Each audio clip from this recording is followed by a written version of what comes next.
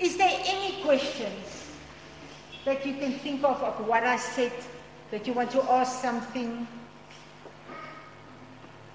Sorry, as you're busy talking about children, yes. It's from what age to what age? Because some of us, we are teachers of all the children. Good. And I don't know, it applies to what range of ages, because I may try this with teenagers and then they'll be like, look at this stupid guy, what is he doing? Yeah. You know, very interesting.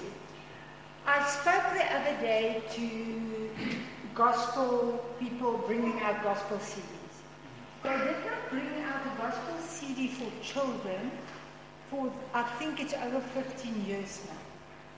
And they say it's because children don't want to sing children's stuff. They want to do what the grown-ups do. So at children's church, I sing what we sing in grown-ups church. Here and there, for your preschoolers, they want to sing still, it's not so dark in it. The other children. From grade 5, they don't want to sing that anymore. They want to sing what the bigger children. And then, definitely, I hear what you say, but still, all these things, then what I said about 5 is more applicable with your teenagers. I'm going to say, maybe I must, while you're asking it, you know what is the big problem today? Society had made teenage a very longer period. And the stats show that children's church is very important because we lose the children before they go into teenage. What does the stats show is happening with teenagers? From them, we get now pre-teens, we get teens, and we get post-teens. The teenage phase now start as they go into their teens to 30 because of society and people not taking their responsibility anymore. What happens further is the teens come to church and school and they behave in a certain way. But there is a subgroup where teens are the way they want to be between teens. It's nearly like a false identity that they create on electronics, on, in the social media world. And if a child starts going into that subculture, we lose them in the church. And we experience that with the teens in our church, definitely. What we do, I will tell you, it's a very good question. Thank you for asking it. We've got children's church, and children's church go up to grade 6. And then they go into the youth ministry. At youth ministry, we see them on a Thursday evening, but they are back full-time in church with their families because they can sit still longer. So you get also 2 schools of thought about children's church. Some churches say, we want to have the children in sermon. Others say, take them out and go and babysit them. Linden decided, and that's my point of view because it was me that decided that, I take them out for 28 weeks a year while there is public schools. Those Sundays, they come to children's ministry from the start. We do praise and worship. We do our own teaching at their level. You go all those Sundays to the new building which caters for families. But we take them out one evening a week. For us, it worked better on Thursdays than on Sundays. Some churches do it on Sundays. And then we run small groups with them, like cell groups nearly, with the different age groups. Grade 9s, 10s, 11s, and then they go obviously in the confirmation group. My experience with the teenagers is you can put whatever music on, they hardly sing. Because they go through a phase where they feel so uncomfortable within their own skin. They are so aware of what people think of them that they hardly want to participate. So, definitely for them, the newest gospel music that you can get, that your congregation allow you to use, you will use for them. We make use of a lot of movies and video clips for the teenagers, and then we look at this together and we say, fine, you've seen this, let's discuss. And then the facilitator brings the Bible in the old time and say, what about this? And you try and change their perspective of how they see real life. So for me, children's church, so important because that's the 4-14 window. If they're 14, they're already a teenager. Then we might have missed them already. And actually, on one of the slides, I've put it, Barna is an American researcher, theologian researcher, and the stats is very reliable, and we use that. I follow it because I want to see what happened in the world. Why will I reinvent a wheel? And I do realize we must also be very careful. America is not everything. We Africa. We are different. But we don't always see the stats in Africa because nobody wants to research it. So I take stats, I use my own experience and my own knowledge, and I form what I want to form. But the statistics worldwide show we're losing children before they go into their teens. And then the teens start a subculture. And the only way what you can use at church is not to tell your teens, have groups, have a group situation, and you as facilitators sit back and you watch how they communicate, what they communicate. Then you can break into that subculture, because then you start, when they start functioning as a group, you can see how they function. Whereas still, most of the churches, we want to then evangelize the team. Where our window is nearly gone, and yes, success rate is still better, but there you must even sit back more, watch the dynamics, and speak truth into the dynamic. If our teens, I mean, if primary school children, you must really discover the Bible together. In teens, we need to discover where they are and then take them out of that into what does the Bible lead us into. But you're completely right. If you might, the teens are not going to do this. No. I must also admit to you, the gogo of 70 is also not going to do that thing. And when I take the children into church, I tell the gogos of 70, if you cannot do this, give your medical certificate. Because we must make people aware. It doesn't matter how old your body is, your heart. There's a child in each one for 4 years. But the problem is, people, we all, if we take all the nonsense away, the human being, each one, if we strip naked and it's just your inner core, everyone just wants to feel okay. And we look around us, and if people make us feel not okay, we start feeling bad. And my aim with children is to teach them it's okay. This inner core, it's okay to look at people, but first start looking at what your Heavenly Father says. Because if you know what He say about you, and if you know the truth, then these other things become less. There's one thing that I do, I've done it with the teenagers as well. It's an Afrikaans storybook that was written by Max Lucado, Pinker Molsey. And Pinker Molsey got stickers, and when somebody say good to him, around a star, a golden star go on him. And if somebody says something bad, a red sticker go onto him.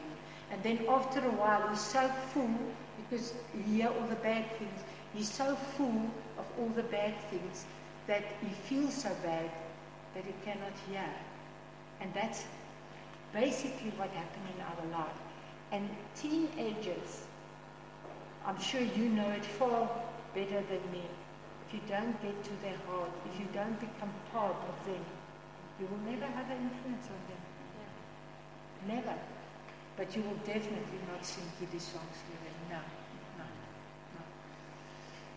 No. Okay, let's have a look. What is how do we do faith formation in children? And some of these slides I've got from Modcats. Modcats is a children program that's written in Afrikaans. It was developed by the Dutch Reformed Church, by Dion Kitchener and his people. So how do you do faith formation in children? And I think for most of us sometimes trying to do faith formation in, if I say children, I talk now anybody at school. Okay, it feels like this. We are scared because it is such a daunting task. It is just such a huge, huge responsibility. But the first thing we need to know is, who are these children? Who are this youth group? We must understand the child. If we don't understand the child, if he's 6, we must know what a 6-year-old can do. If he's 16, we must understand the frame of reference of a 16-year-old. Very, very important. So we need to know who is this child. And they're talking in generations normally.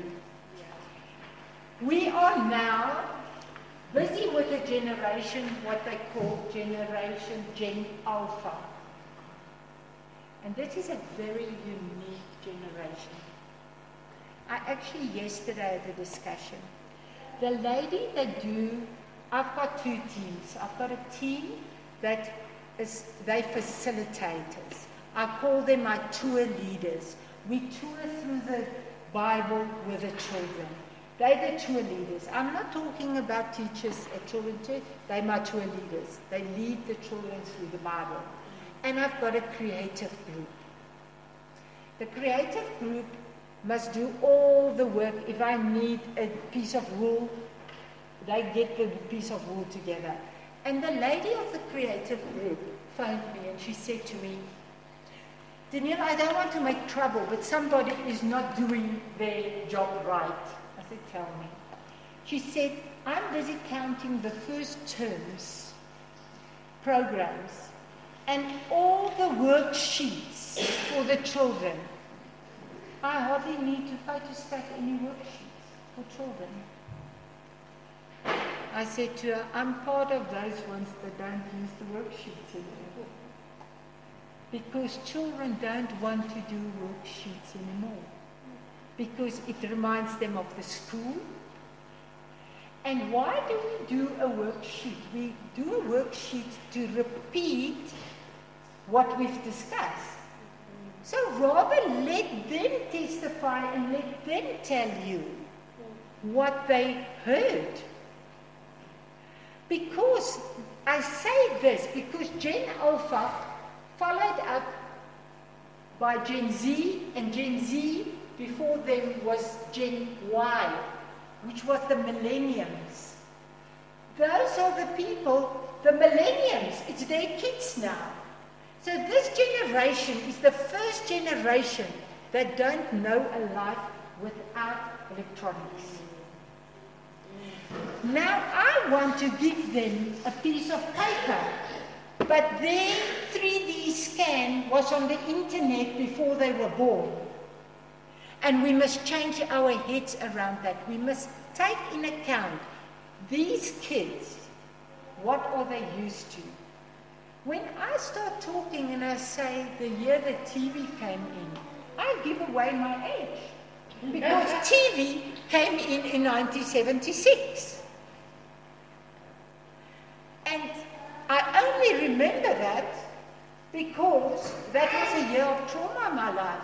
Not trauma because it was the Soweto riots, and praise the Lord for the Soweto riots. My dad got burned and I nearly lost my father.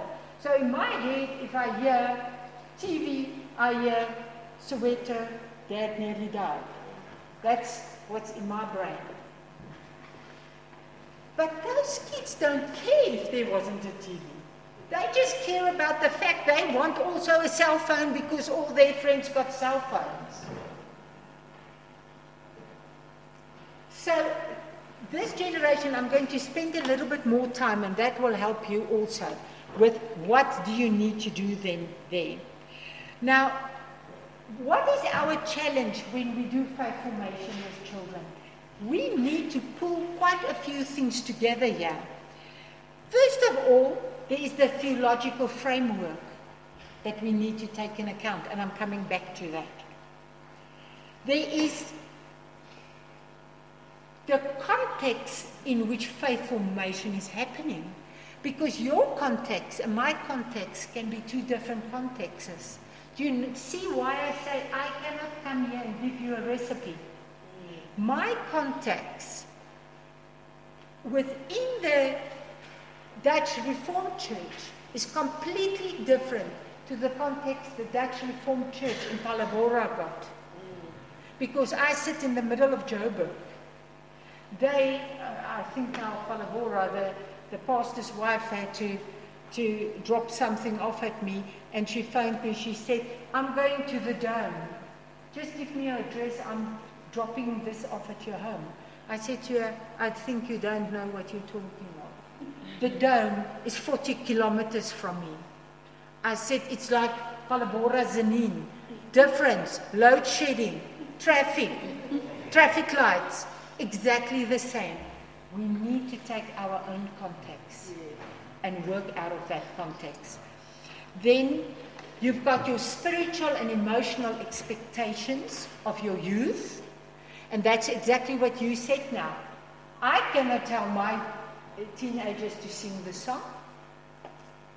And then you also got your practical reality. What do you have at your church? And we need to keep those four balls up all the time. If we drop one of those, we've got a problem. Sorry, I just want to get my water.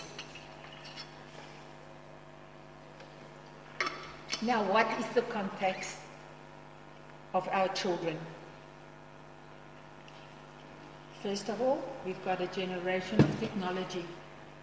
That's multimedia, post-truth. The world out there tells them there's no right or wrong. If you say something is right, you offend somebody. That is what this whole wokeism is that is rising up. I cannot believe how quickly this whole wokeism started. I heard about it 18 months ago. I started reading things in America, and it's actually around us. Our schools say toilets are not allowed to be boy or girl. I don't know if you get to schools. The schools in my neighborhood all just say toilets now. You're not allowed to say male or female. You need to count your words the whole time. And so this mass media influence our children. And if we don't see that the children to our churches get exposure to all the media, they all got TVs in their house. They all play on their mom's cell phones. And the whole world is telling them there is not truth. And what do we tell? This is the truth. This is the truth. We need to hit that pen into the ground. My child, I had to address this here, 2 things at Children's Church. I had a long discussion with my pastor, Pastor Jacob, before I did it. I had to talk about science and evolution and religion, because the children don't know what to do. That we say to them, you must read it in this way, and they see science and religion standing like this. And once again, I get back to what I told you, they can see the science, because they see fossils. They see those things, then they say, oh, but then the people had lied about the Bible, so let's leave the Bible. We had a congregant in our church, lovely children of God, and the teenager nearly lost her belief because she was intrigued into science and she see the facts. The proof is there. And she came to the conclusion, then the Bible lied. And we must not do this with children. Science is there. It tells us the how. What is the Bible? It's the love letter of God. Tell why God wants a relationship with us. Why He loves us so much. It tells us about our redemption, but we must not tell children this must prove science. We are doing our children a dishonor if we position the Bible and science like this. Because our schools are feeding our children with evolution theories and all wokeism and all these things. Now I must tell children they can choose from small. Do they want to be a male or a female? I'm sorry. My Bible say God created man and woman. And I must build into them that truth. So that I don't even need to repeat it and repeat it. It must just become part of them. But we must know, if we position the Bible against things, then sometimes children chose against the Bible, because if they see something different, they go with that. But technology, multimedia, we're in a post-truth society, so that's a society. That's our context. Now, Barna, I said to you, George Barna is the researcher. He say all these things that I've just showed you, those ones. The context, all the different, and there's more. I just took a few. All of that tell a child. All of these things have taught them that they don't have to connect the dots the way their parents did. What you have to do is just reacting to whatever you see out there, and as long as you feel good, as long as you can make some sense out of it, that's good enough. As long as you feel good. We must be careful to make children just have fun. We must be careful to always give children treat. Mommy come back from work, here's a sweetie for you. If you go and do research on agility of people to be able to bounce back, it's all these treats, all these fun-filled activities that make children that they cannot cope. Because the whole society say, we feel good. Even in our churches, children will sit and they say, oh, it was such a good evening. I felt so good. The worship was good. If you cannot find God in the silence, there's a problem. And we need to be very careful just to make children feel good. Do you get teenagers in your group? And the teenagers already are in that trap of just want to do things that feel good? The only way that you're going to change it is by relationship. If somebody talks to you and they don't have a relationship, it goes in here and If you've got a relationship with somebody, it goes in, it goes via the heart, and then it might go out. But we mustn't bypass the heart. We need relationship. Relationship is one of the most important things. Let's have a look. What is our practical reality? Our practical reality at churches quite often is we've got limited space, limited time, we got limited space as well. We've got sometimes very small groups. We think there's only 3 teenagers in this church. Is it worth it? Yes, it is. Your material is unorganized.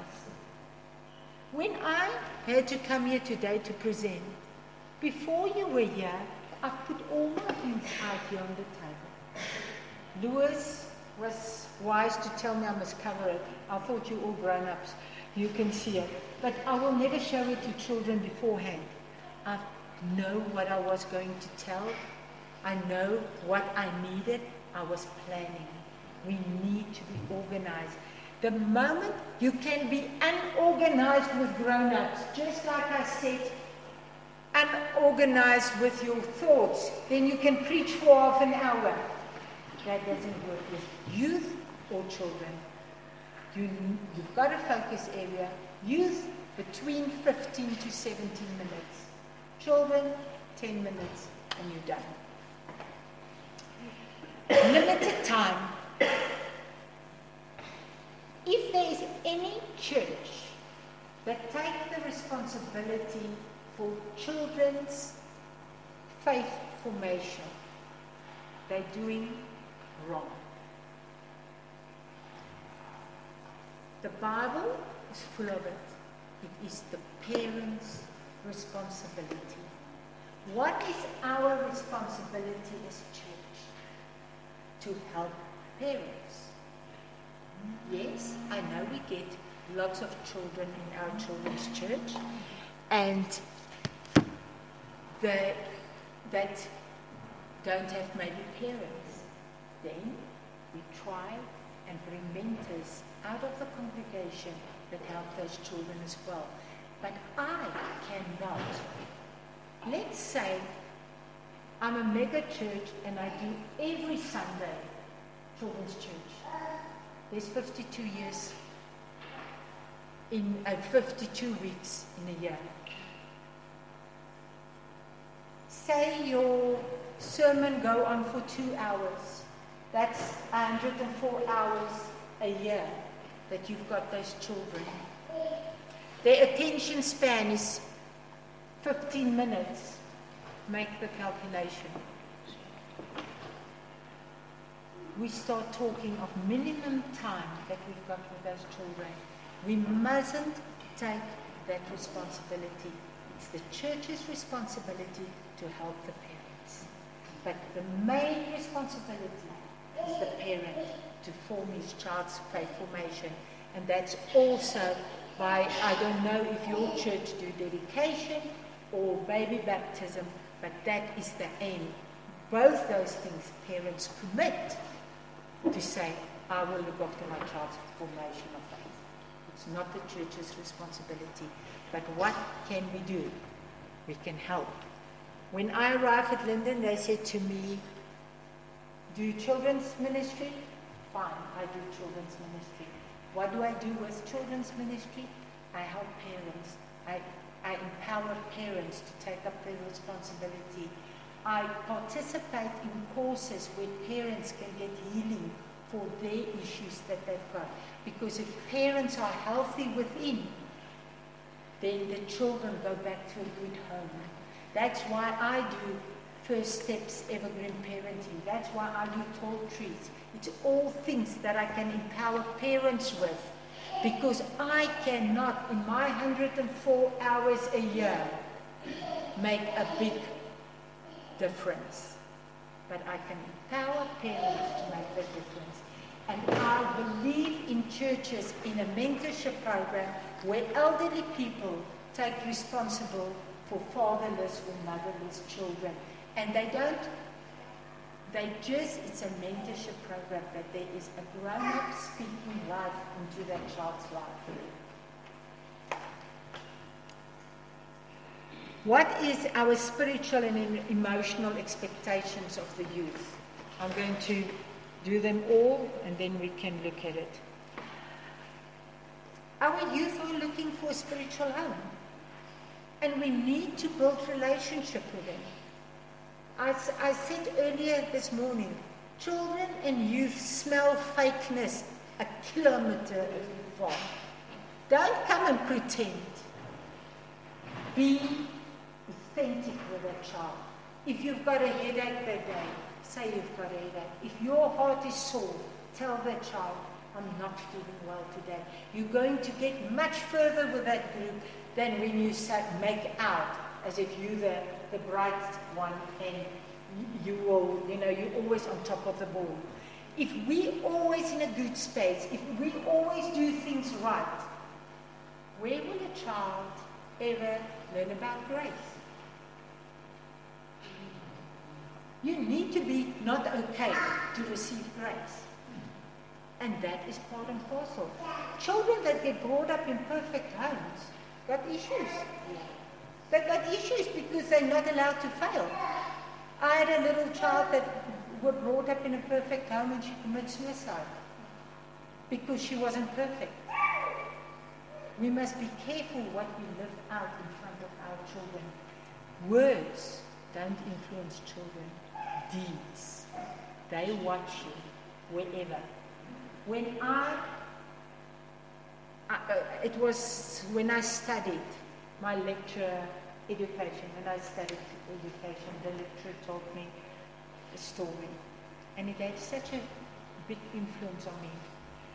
Where the church is, the primary school that most of our children are in is across the road. Then sometimes Jacob will say, let's go and drink coffee at the coffee shop. And I go to the robot, I stop at the robot. I stand, they want to walk. After 14 years, they all stand at the red robot with me. Because we must be very careful what we do in front of children. We've got the cognitive development.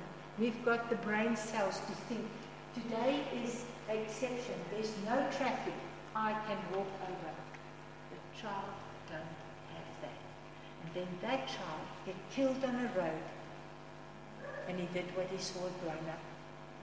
I was at a school and the little girl got knocked over in front of the school and her mother asked her, why did you cross the road here? She said, I saw my teacher. Then on the back at the ranch, I was at a children's church seminar. They brought in somebody from America. I don't even know this guy's name. He was trained very well in this American style of presentation. He was jumping on the table, then he was standing talking, running, talking there again, and it was actually a big spectacle. But that man said one thing.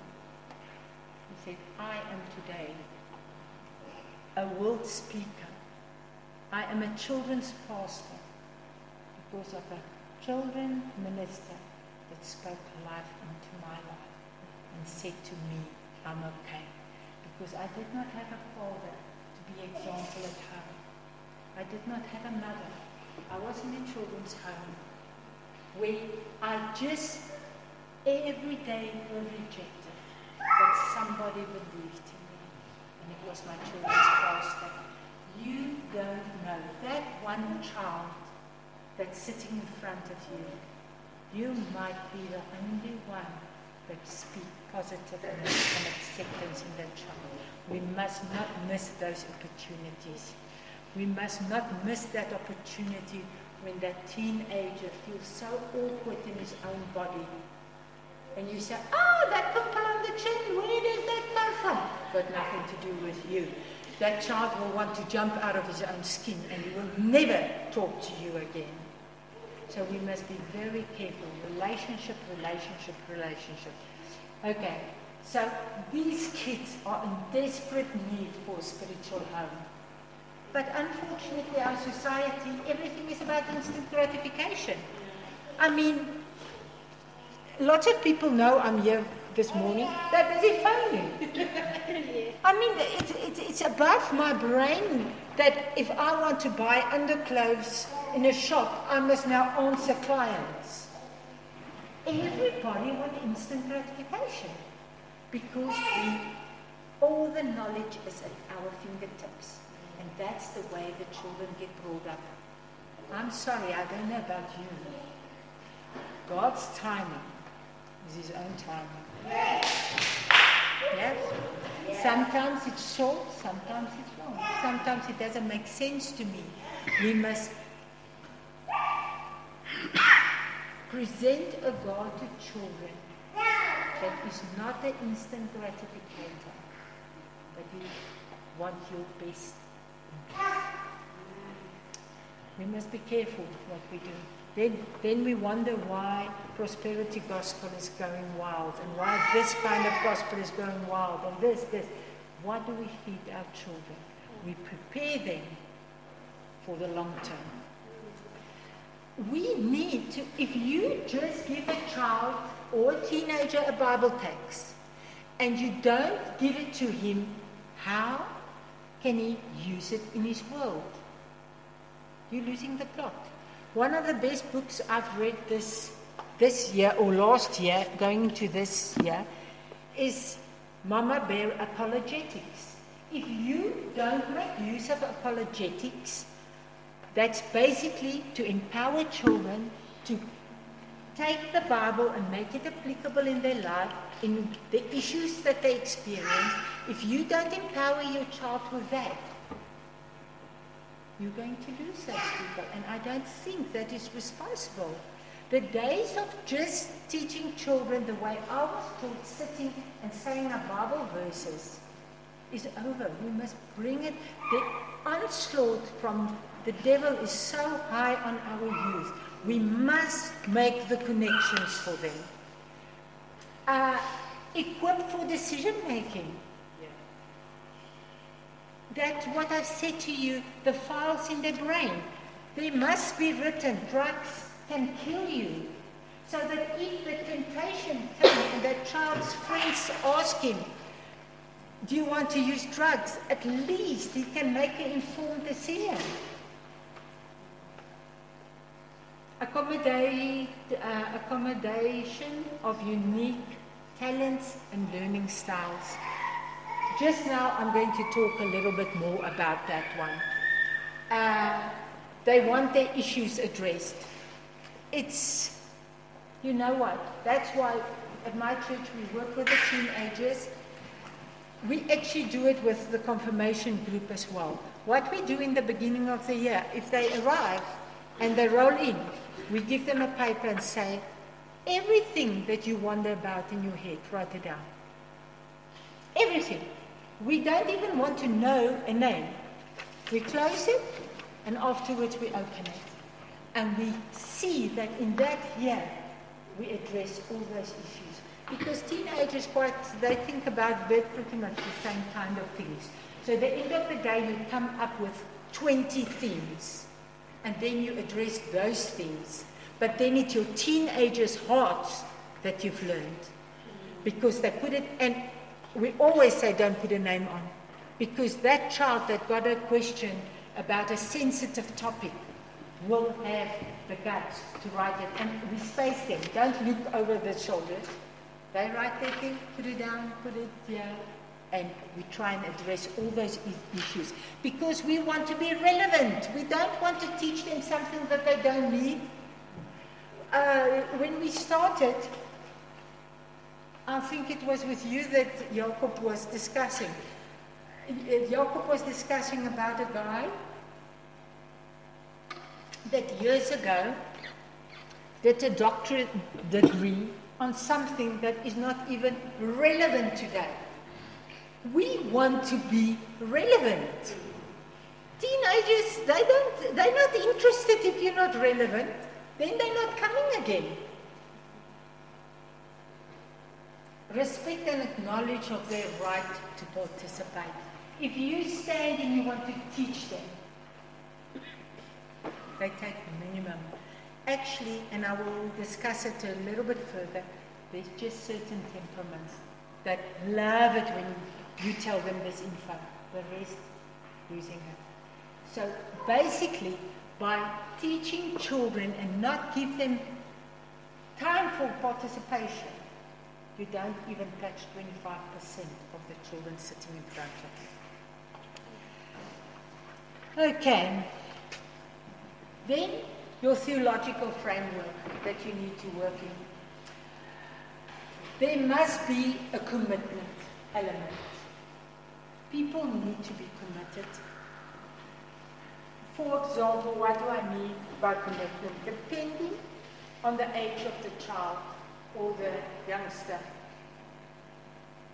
I do apologize because I keep on looking in that direction and then you get my shoulders.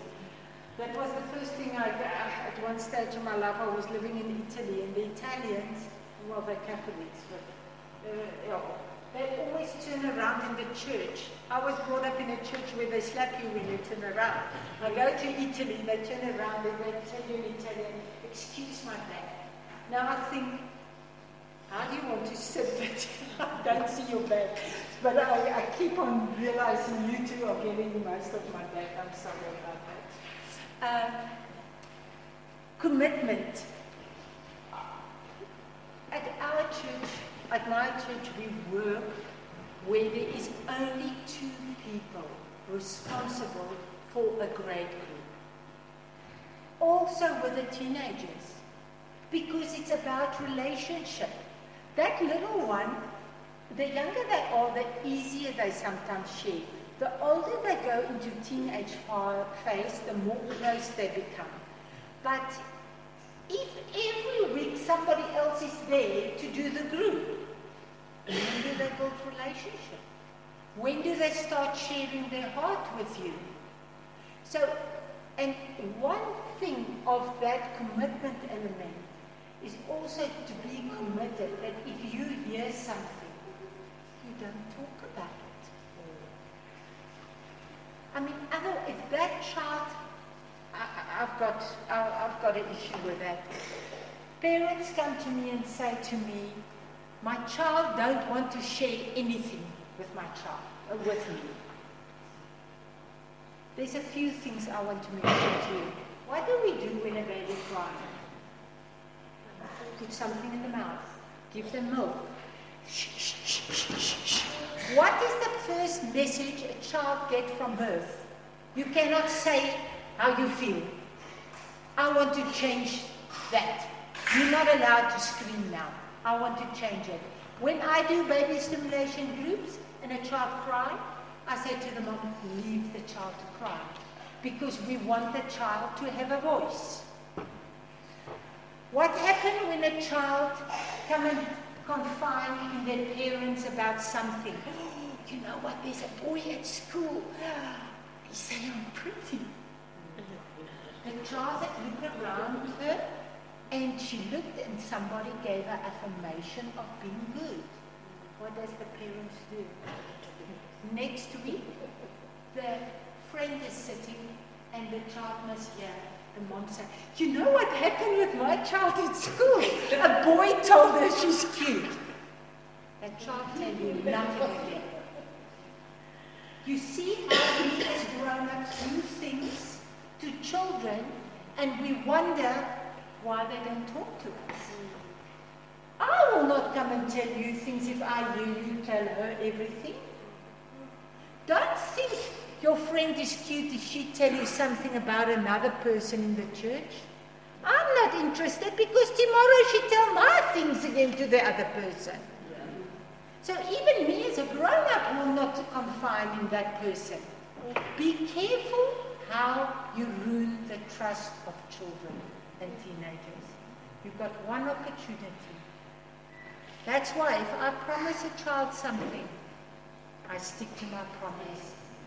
If a child in my baby stimulation group asks for a toy and they arrive and they read books, then a child comes in late and the child didn't get the opportunity to read the book, I say, when it's playtime, I'll give you a book. I tidy up, the child settled. I must remember. Playtime comes, I take the book out, I give to that child. It's important. I cannot ruin that child's relationship with me. And that small things ruin relationship. We must think relationships all the time. I want to come to the mystery element. God, there is a lot of mysticism also in theology. We must be very careful and find the balance, because the evil one also uses it. So we mustn't overstimulate it, but we mustn't let the devil steal it from us. Children in their development like of power figures. And instead of telling them about He-Man and Hulk and all these things that Disneyland is creating to derail our children, we can tell them about the power of Jesus Christ. But I am very wary. I make use of science to attract children, but I will always explain the science factor, that they never think it's magic. Magic and Jesus, you must never file that together in a child's head, because if they then start realizing how magicians work, they think Jesus is also just a magician and he doesn't have power. So be very careful how you file those things in the child's brain. Then relationship. I'm not saying anything more about relationship. You hear my heart. You cannot do anything without relationship. If you got a relationship with a person and a person come and tell you what you've done now, it's not so nice. You listen. If there's no relationship, you don't want to hear about it. That person is the wrong one. So relationship in forming years is so important. Knowledge. If you don't know anything of the Bible, I'm sorry to tell you, then you don't belong in children's ministry. You do need to know your Bible. You need to know, you need to study.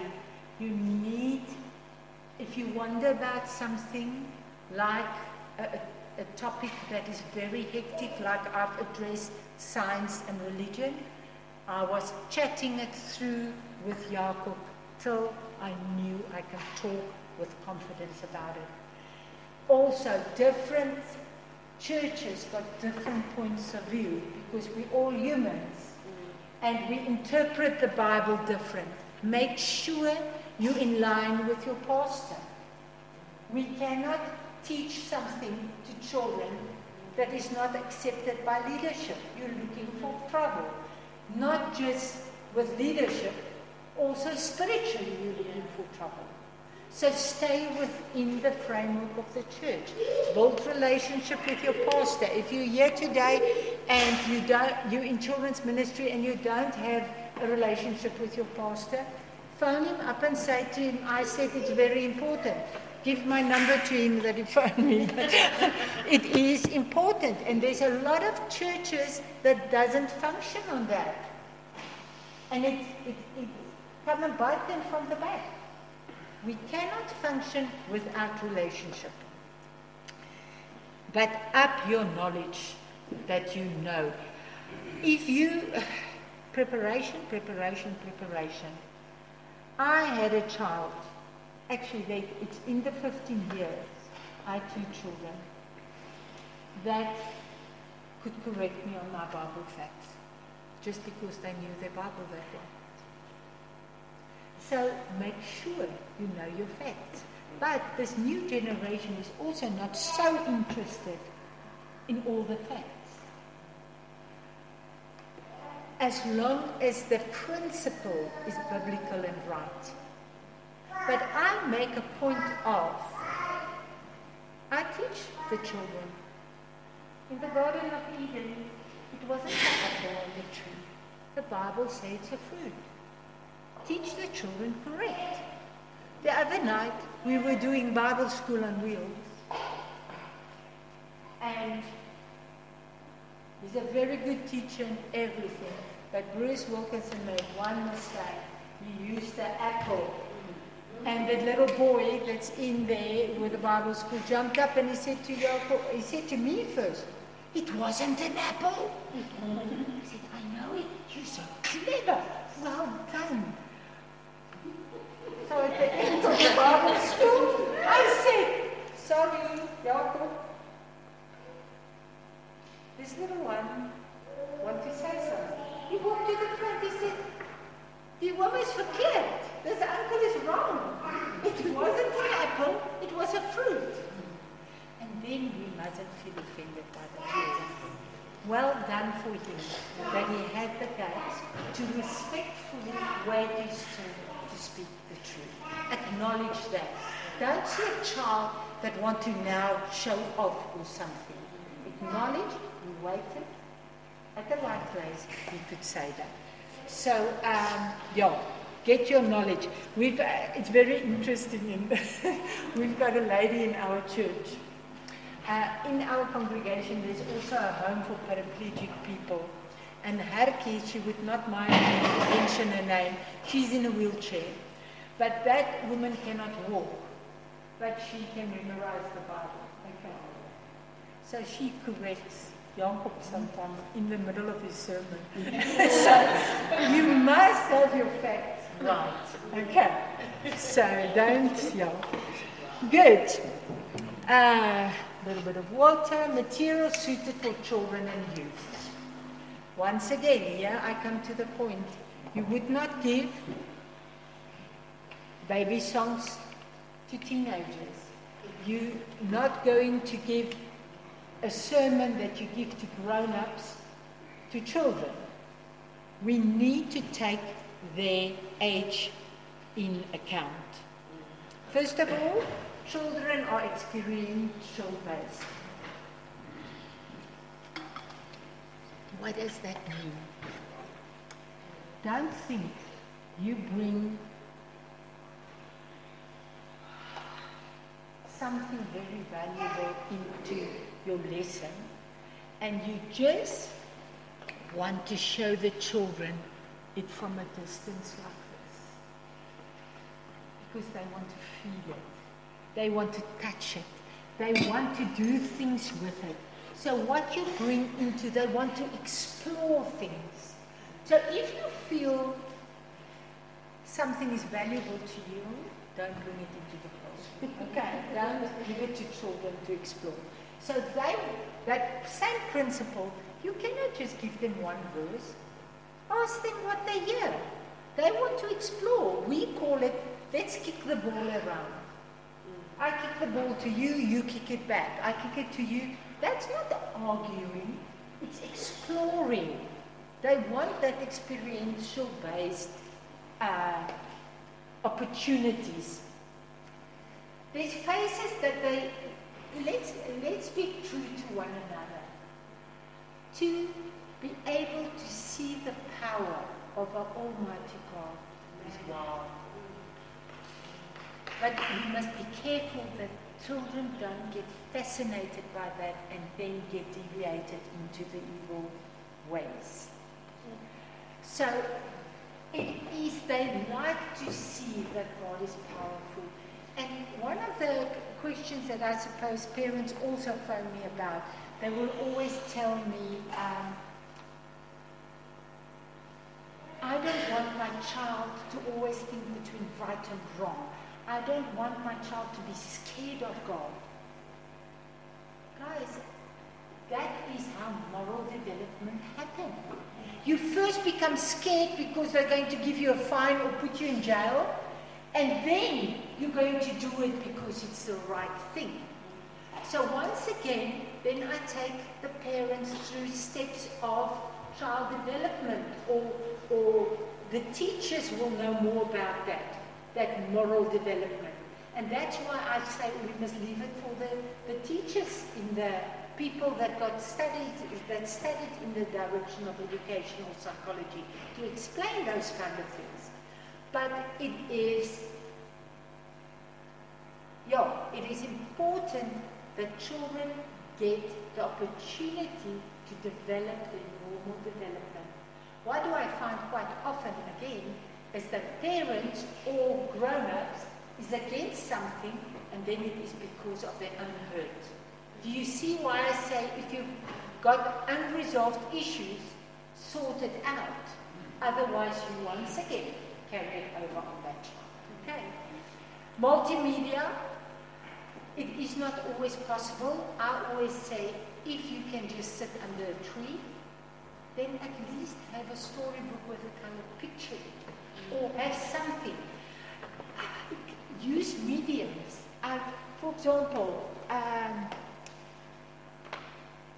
a cross, have a stone in your hand, and say, "Oh, you know what I've got in my hand?" Then they don't know, and you get their attention, and you say, "Oh, you know what the Bible says?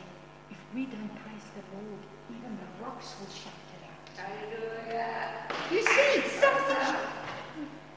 A leaf. If you are plucked in by the Lord, you will never wither. You will be like this green leaf. We don't need a lot, but you cannot stand there with nothing. You're not going to have their attention. We need to use the senses. They've done a lot of studies on this. If you just sit and listen, you take in less than when I show it to you as well. But now, if we still dance and talk back and do all those things, the brain file it all deeper and deeper and deeper. And that's something else that I want to mention to the people that work with the youth. There's a thing that they call toggling. I'm busy on my cell phone.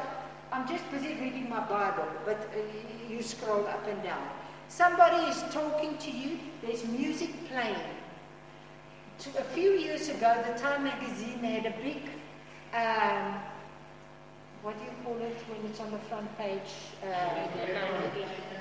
The headline, thank you. The headline of the Time magazine said, "This generation is the stupid generation." Why did they say that? Because toggling to use more than one electronic device cause your brain not to file your info into the long-term memory. So it stays in your short-term memory and it goes out on the other side. So if you've got children and they're busy with technology while you are teaching, you are running a risk of those kids not take what you say and file it at the right places. The more senses you use, smelling, hearing, touching, talking back, looking, the deeper it falls. That is some basics behind the human brain that we need to take in account. God's story must be interwoven with their story. Once again, stupid example, but just the Bible verse memorizing is not going to do it. My child, how do we pull this back in?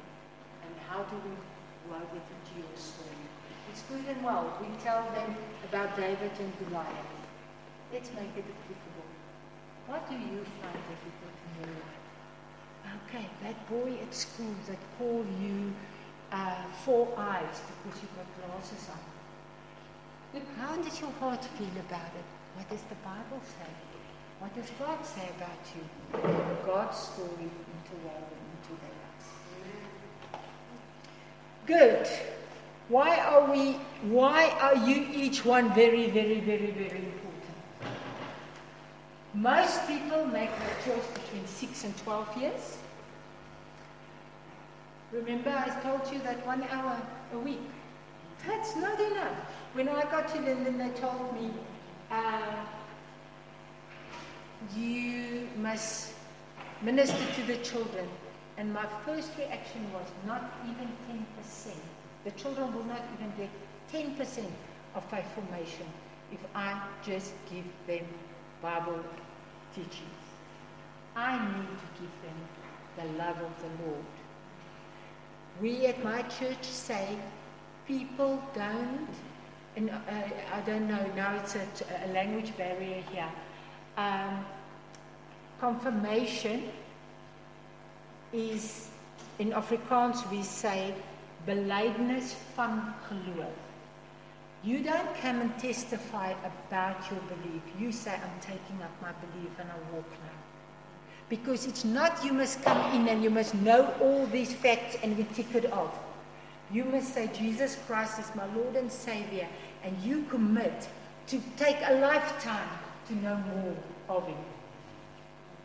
But sometimes we want children to know these things so that they can stand up and say, I'm a Christian. And it's a balance. Hear me right. There's some churches that the moment that you say, Jesus Christ, they baptize you and you shop. We mustn't dilute religion, but we must keep the balance.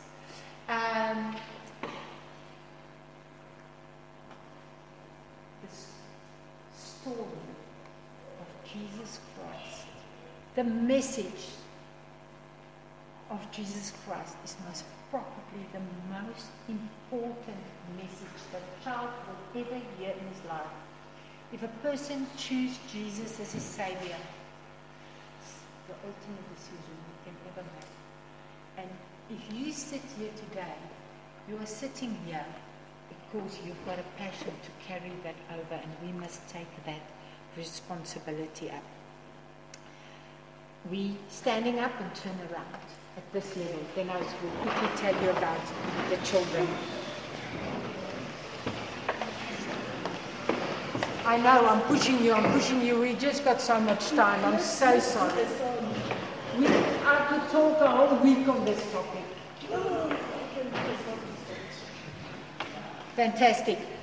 12 minutes, then we're going to eat. Okay? Yeah. That's it.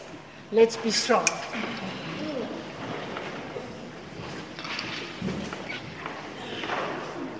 We've got a problem with the children or the youth or the people in our churches.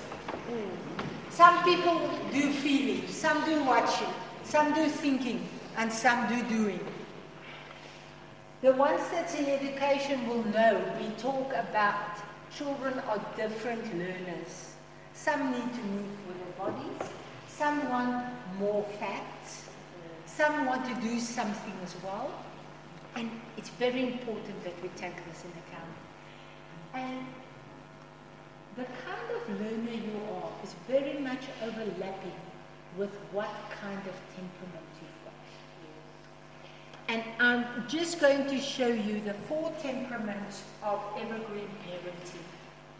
They talk about a lollipop, they talk about a rose bush, a palm tree, and a pine tree. And that is what I said to you, that first steps, evergreen parenting, all is about. And I'm not married with evergreen parenting, but it is really, after my studies in psychology, it's actually more valuable to me than my degrees in psychology, because it is biblical based, because I had to go through the knowledge that I've built up over years. And a lot of psychology stand against the Bible. So I had to pray for lots of wisdom to distinguish what is true in psychology and what is not true, because it's human made. And with that, I will always say to people, I'll never just handle a person at spiritual level in counseling. God made us body, soul, and spirit. I always address, but we must be careful what we just take from psychology. I have worked with children that the psychologist told the child, just if life is not good for you, just imagine, start talking with your imaginary friend. No. There's no imaginary friend. If you talk to Jesus Christ, that's fine. If we start giving children imaginary friends, we open them up for voices in their head and for demonic intervention. We mustn't do that to our children. So, evergreen parenting, I'm going to give you an example of one of those people that you can just... if I go one step back, just to give you the link, the children that feel, most of them that feel the whole time are the palm trees. Those are the people, think about a palm tree, it's by the sea, it's on an island, It's where people are having holiday. That little pine tree is 5 years at school. You think he's there to entertain the teacher. Then you find out, actually, you must study something. Okay. So those are the children that scream the loudest, that run around the most. Those are the kids that give you the most headache because they don't want to sit still. Okay. Trevor Noah. Trevor Noah is a pine tree, a palm tree. Okay. All your entertainers, your people that sing, that play music, they all palm tree. They are the feeling people. Oh, I don't feel well today. They want you to talk in your teachings, feeling. Their ears only hear the words of feeling. If we don't talk feeling words, they miss it. Then, to the other side.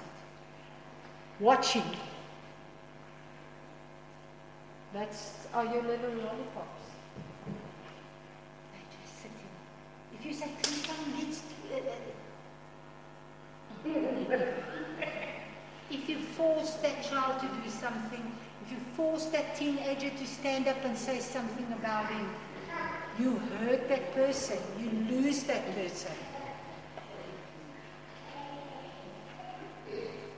Your doing kids and your thinking kids. Your doing kids is your rose bushes.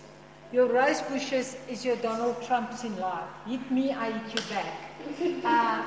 You tell me this, why do you say that? They want to control. They don't take what you say. And they are the people that, as I said, they are the doing people. And then your thinking people are your pine trees. Best pine tree example I can give you is our beloved President Mandela. I looked the other day again at photos of him. He came out of jail. He walked down the street with the people. At the rugby, he walked with the people. That was his leading style. Let's go. Let's walk together. Because he's a thinker. He thinks things through. And he takes people on a journey with him. Lollipop tree, an example in the Bible, is most probably Mr. Noah. God said to Mr. Noah, go and build the ark. He didn't argue how many centimeters. God gave him the dimensions. He didn't go one over or one less. He just did what he needed to do, and that was it. And unfortunately, our schools cater for those little lollipops. These other 3 children, the rose bushes become the rebellious in the school. The palm trees are all the ADHD children. They must go on medication because nobody cope with them. Not true that they need medication, they just need boundaries. The pine trees are always too slow. I will be honest with you. In my 3rd year of practical teaching, I said I will never go back to primary school. All that teachers said when I did my practical teaching is hurry up. I said, I'm busy studying 4 years to tell children hurry up. I went to a nursery school where I don't need to tell them hurry up, we just play it, okay? Yeah, so we need to take the children's temperaments in account. Otherwise we lose them. If we force that little lollipop girl that is so shy, or that boy, so shy. I wish I could have seen you. I've got videos of this to demonstrate that little boy standing there in the corner is watching. This pine tree, he's leaning there and he go after the kiddies party, he say, wow, what a nice party. He didn't talk to anybody. It's all we need to take in account how that child thinks and what is important for that child. Otherwise, we give them the most important message and they miss the decision for that message. What makes children secure? What make you influence a child? How do you get relationship? What is your responsibility? I think most of these questions I've answered for you. It's your responsibility to acknowledge, to take that knowledge, to condense it that you can give it to them in 10 minutes. It's your responsibility to be prepared. You can only influence a child if you've got relationship. You must be authentic. We've addressed all these issues. What makes a child secure? Give him a voice. Take him in account. Don't force a child that cannot stand up and talk to stand up and talk. When my first year as a teacher, I had an alphabetical order list. Who is today the leader? I've damaged a few children. They don't want to lead. They want to follow. And I force them to lead. So we must be careful what we do. I had to ask God a lot of forgiveness to, impact. Introduce children to the presence of God. Minister to their needs. Pray for them always. Pray for the children in your community and your church. Accept them just like Jesus would accept them. Connect with them. Build relationship. And train a team. If your children are 5 years old or your children are 16 years old. These are basic principles of how to cater for the child that stands in front of you. Last thing I said to you, and I did check it with Lewis, I've just put this one on. I will give him the ad as well to distribute for the people. I told you about the group that we formed, GAP, that we changed now to Access. This is quite a few churches in Joburg. There is not in Joburg anymore a decent children's seminar for children. And they're going to have one on the 6th of May this year for the first time. I think we did not have a children's ministry seminar for over 5 years now in Joburg. And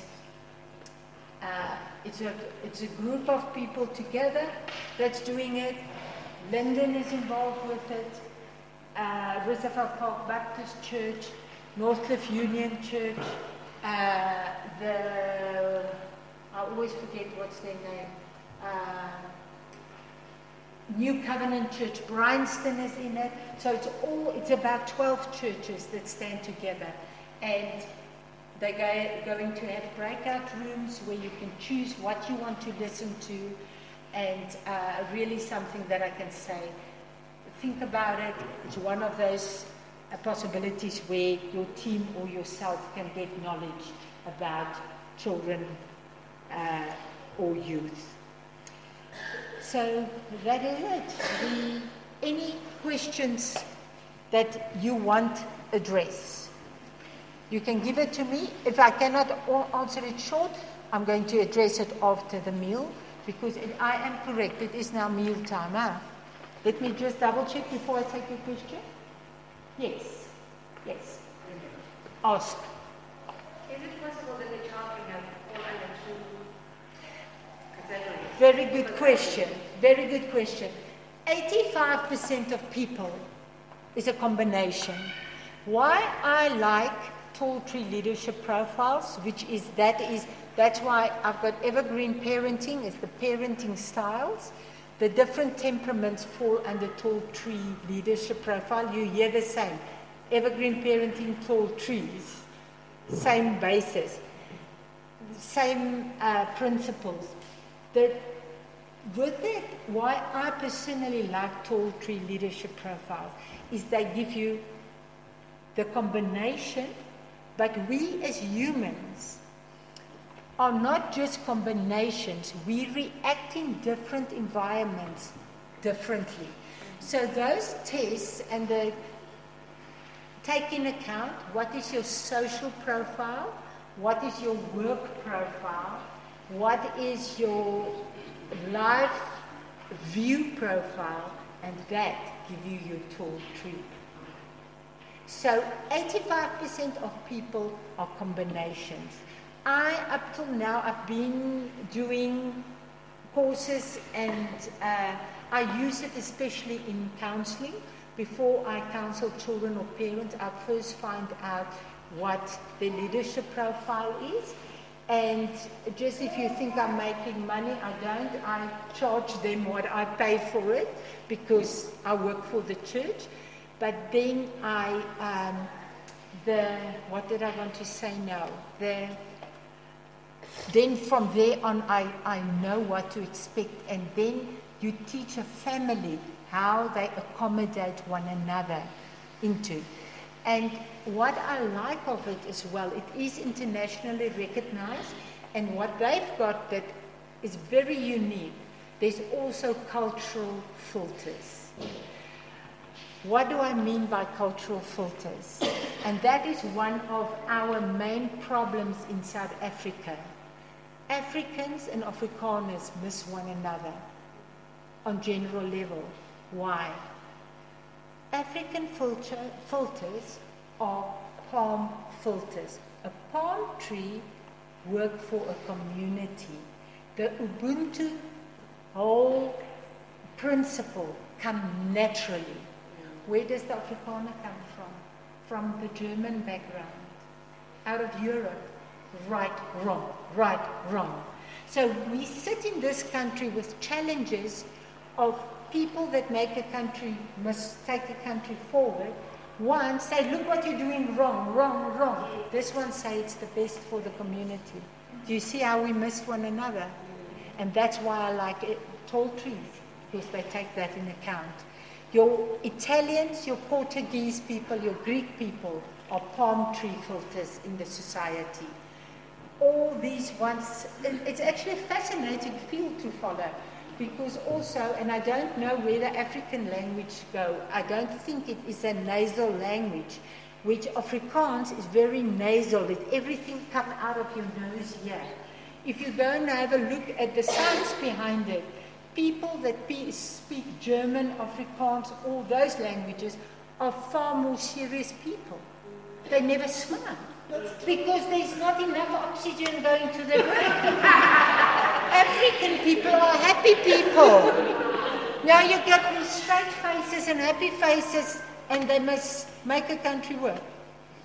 Let's go and eat. Joseph needs to tell you.